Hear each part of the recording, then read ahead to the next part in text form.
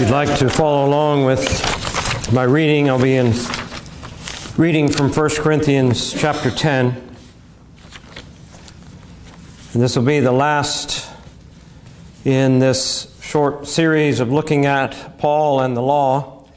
And I'd like to end with this passage and speaking of Paul and his relationship to the law, using the law as wisdom. Paul not jettisoning the law, but looking at it as wisdom and instruction for the people of God. 1 Corinthians chapter 10, verse 1. For I do not want you to be unaware, brethren, that our fathers were all under the cloud and all passed through the sea.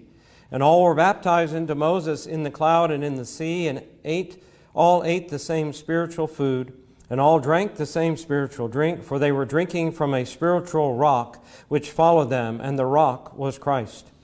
Nevertheless, with most of them God was not well pleased, for they were laid low in the wilderness. Now these things happened as examples for us, that we should not crave evil things as they also craved. And do not be idolaters as some of them were, as it is written, the people sat down to eat and drink and stood up to play. Nor let us act immorally as some of them did, and 23,000 fell in one day. Nor let us try the Lord as some of them did, and were destroyed by the serpents. Nor grumble as some of them did, and were destroyed by the destroyer. Now these things happened to them as an example, and they were written for our instruction, upon whom the ends of the ages have come. Therefore let him who thinks he stands take heed lest he fall. Let us pray. Our Father, we do cry with the angels, holy, holy, holy, that you would reveal yourself to us more fully, that you would cause us to worship you more fully as well, that we might know you better, that we might give you all honor and praise and glory in our lives. And we do ask, Father, that you would instruct us and teach us. Help us to understand these things, that we may walk in them, again, to please you, that you would build up your church for your glory and honor. In Christ's name we pray. Amen. The law is based upon fact. God is a law-giving God. But in his law-giving, he reveals himself that he alone is our creator and sustainer. But also, he alone is our redeemer. The law is a basis for the moral order of man, as well as us to see the beauty and the order of God as creator. But it is that moral order and instruction for living, how the people of God are to conduct themselves. But again, the law also has that curse, as we see from Paul's writings in Galatians. But he alone, God alone, is our Redeemer, who saves us from the curse of the law, but not only from its curse, but to righteousness, for righteous living, for his glory. And I believe that it is true that Paul uses the law as wisdom and instruction for living. It's hard to read these 12 verses in 1 Corinthians 10 and somehow, as we heard in Sunday school this morning, that we don't need the Old Testament. We sang even of Sodom in one of the hymns. How do you know what that is? How do you understand that they were under Moses, baptized with Moses in the cloud and in the sea, and the spiritual food and drink, and the rock in the wilderness? All of these things come, of course, from the Pentateuch, from the Torah. But Paul uses the law as wisdom and instruction, as he says in this passage. They were written for our instruction. We have a few things that we can see consistently in Paul that not only hint, but help us understand that Paul was not one of those who jettisoned the Old Testament, and he did not jettison the law. And he quite often uses the phrase, well, what does Scripture say? And he will go back and see, as we He's tied in here into Exodus in verse 7, the people who sat down to eat and drink and stood up to play. He's referencing the Pentateuch there, using that phrase. What does Scripture say? Bringing our attention back to it. The Scriptures were his moral compass. He's tuned in to the Scriptures. He also uses the narratives, not just the law. And again, as I say, you can't tie the Torah to one genre. It is not just law. There is poetry, there is the narratives, and Paul uses the narratives to build up the believing community. That's what he's doing here. He says, I do not want you to be unaware, brethren. Look back. They were written as an example for us. They were recorded. Yes, there were things God was dealing with the people at that time, but they were written down by Moses so that we would have them for our own instruction. He speaks of Abraham and of the prophecies of Isaiah that look back at those things to explain God's design to redeem his people for himself. But also he takes us back to look at Abraham and the patriarchs so that it would bring glory to God. We would see God's purposes. Why is God doing these things? Looking at the redemptive history. The examples in the Old Testament that Paul looks at are paradigms, I think, for New Testament believers. Again, here in 1 Corinthians 10, the sin of the golden calf becomes here a warning against Christians, believers, and idolatry. Having those thoughts about God that are not worthy of him. Thoughts about God that I do not need you. I can manipulate you. I can tell God what I want him to do. The wilderness complaints. The hint here is They were complaining against the Lord. Let us try the Lord as some of them did, and they were destroyed. He uses those as those wilderness complaints to help us understand that there is a warning. We are not to put our Lord Jesus Christ to the test. In 2 Corinthians 8, we have other mention of these things, the experience of gathering the manna in the wilderness.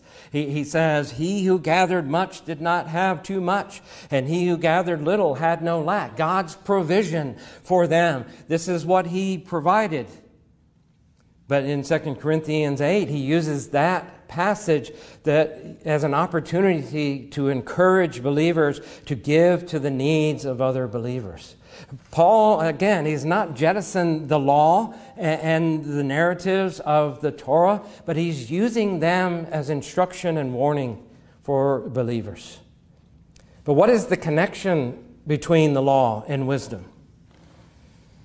Well, I think Deuteronomy helps us with that. The nation of Israel, as you know, was not picked because it was of great size. It wasn't picked because it had the most powerful military. It was not picked because it was wealthy. But in Deuteronomy 4, we read of the law that God gave through Moses. So keep them and do them, for that is your wisdom and your understanding in the sight of the peoples who will hear all these statutes and say, surely this great nation is a wise and understanding people. It's for God's glory, but it is also for the people. This is your wisdom. This is your understanding of who I am, what I've done for you, and selected you, not because you were great and mighty and all of these things, but because God put his name on his people as his chosen. Even with the aid of the Psalms, we can understand the law in the Torah. We see a clear connection between the creation and moral order. The order of God in creation and the order that men ought to walk. In Psalm 86, he reminds us, there is none like thee among the gods. That's reflecting the first commandment. You shall have no other gods before me. He says, there is none like thee among the gods, O Lord, nor are there any works like thine. He's looking at God and saying, you alone are the creator, but you alone are our sustainer. There is none that has works like you. But where do those things come from? What is their root? They're in the first 5 books of Moses. All of those thoughts are in the commandments, and we learn about God there. In Psalm 19:7, very familiar passage. The law of the Lord is perfect, restoring the soul. The testimony is sure, making wise the simple. As the psalmist looked back at the law, he saw these are things for my instruction. These are things that are helping me understand that God's ways are perfect. God's ideas for man, God has outlined them. And the law is useful for these things. Even in the book of Ezra, we read about Ezra. For Ezra, it says in chapter 7, had set his heart to study the law of the Lord and to practice it and to teach his statutes and ordinances in Israel. I would say, there is the man of the Word. There is the man of Scripture. But then we read later when there is the decree that comes down to Ezra from King Artaxerxes, he says, and you, Ezra, according to the wisdom of your God, which is in your hand. You see, he even understood that, Ezra set his heart to study the law of the Lord, to practice it, and then to teach it. But he understood it was wisdom coming to him from God that Ezra had in his hand. And I think when I look at Paul, I think we could probably put Paul in there. He had set his heart to study the law of the Lord and to practice it and to teach his statutes and ordinances in Israel, and I believe that he did. And I want to look at Paul as in 3 ways as how he handled the law as wisdom. I believe that Paul was the wisdom reader. That he read the Old Testament law as wisdom. Or we might say he is the wisdom interpreter. But hopefully we'll also see that Paul was the wisdom practitioner. That from that law he walked. That he didn't come to believers and teach them, thou shalt keep these things this way. But I believe that in his practice he went beyond the written law, beyond the letter, to the spirit and the practice of the law in a godly way. And then, of course, we know Paul as the wisdom teacher, but I want to end with very familiar passages of Paul teaching the law as wisdom. Again, in 1 Corinthians 10, he is instructing the Corinthian believers, and obviously here he is teaching them and admonishing them in moral and spiritual danger. We know something about the Corinthians, if you've read the book at all, the things that they were into, the factions and the disagreements that they were happening. And again, he reminds them, these things have happened as an example. They were written for our instruction.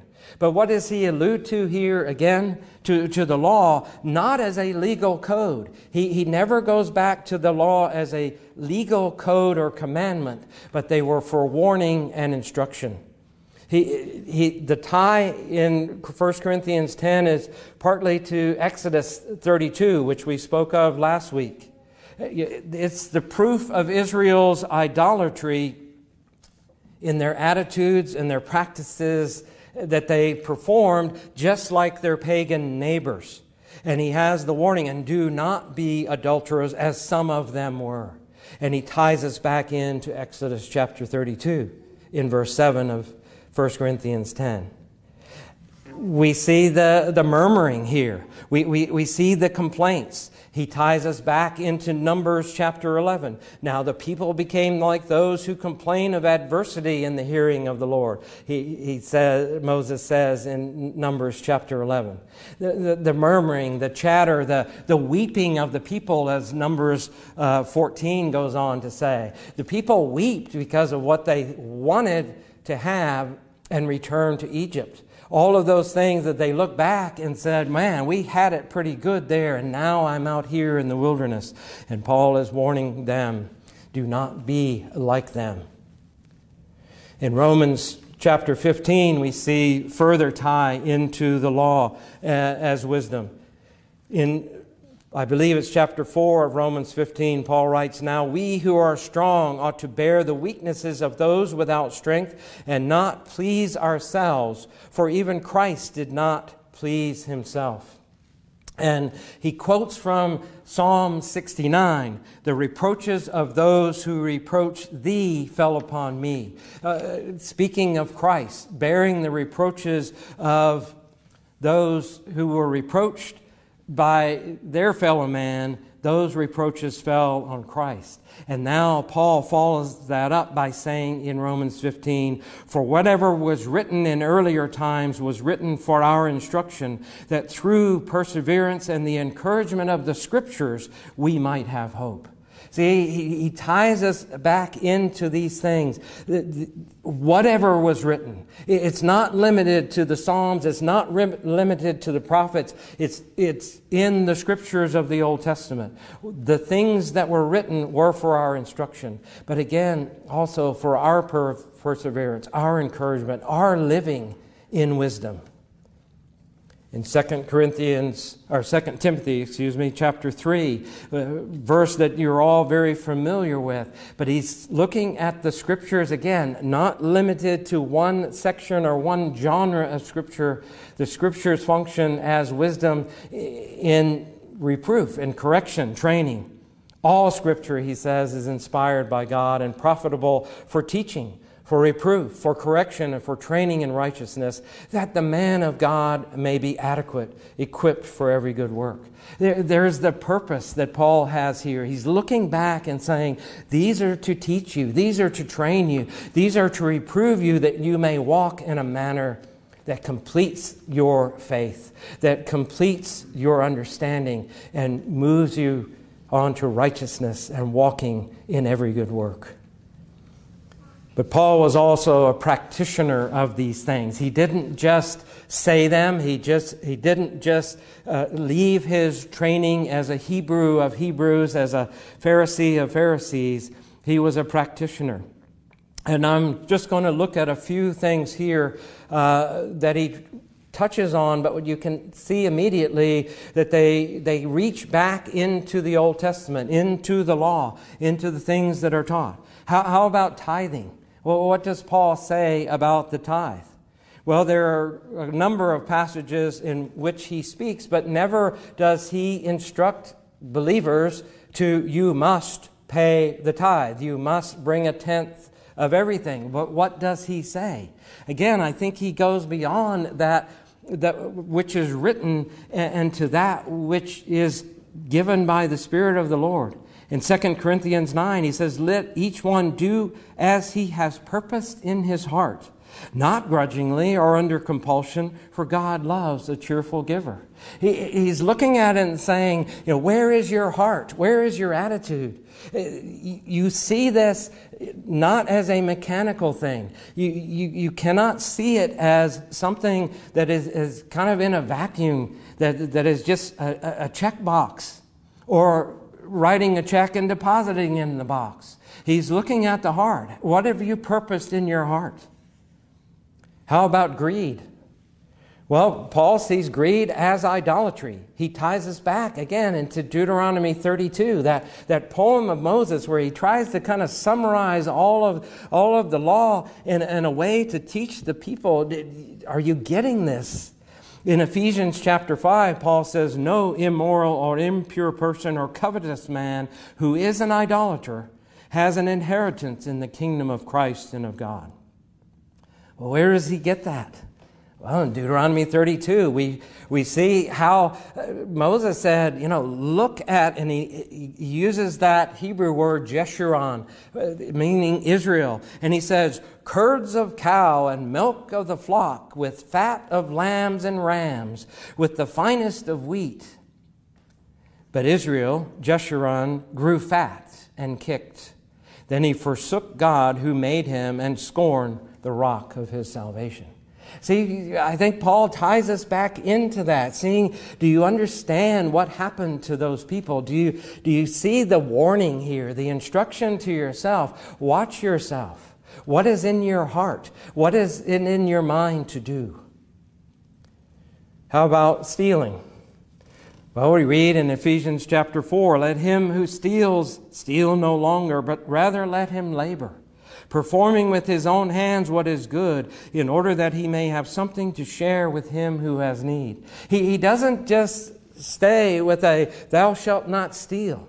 And I know that the Ten Commandments are broader than that. If we read through Deuteronomy, we read through Numbers, they are expounded for us. We see case studies, we see practical examples, but here Paul, again, he's carrying that same purpose of God's Word.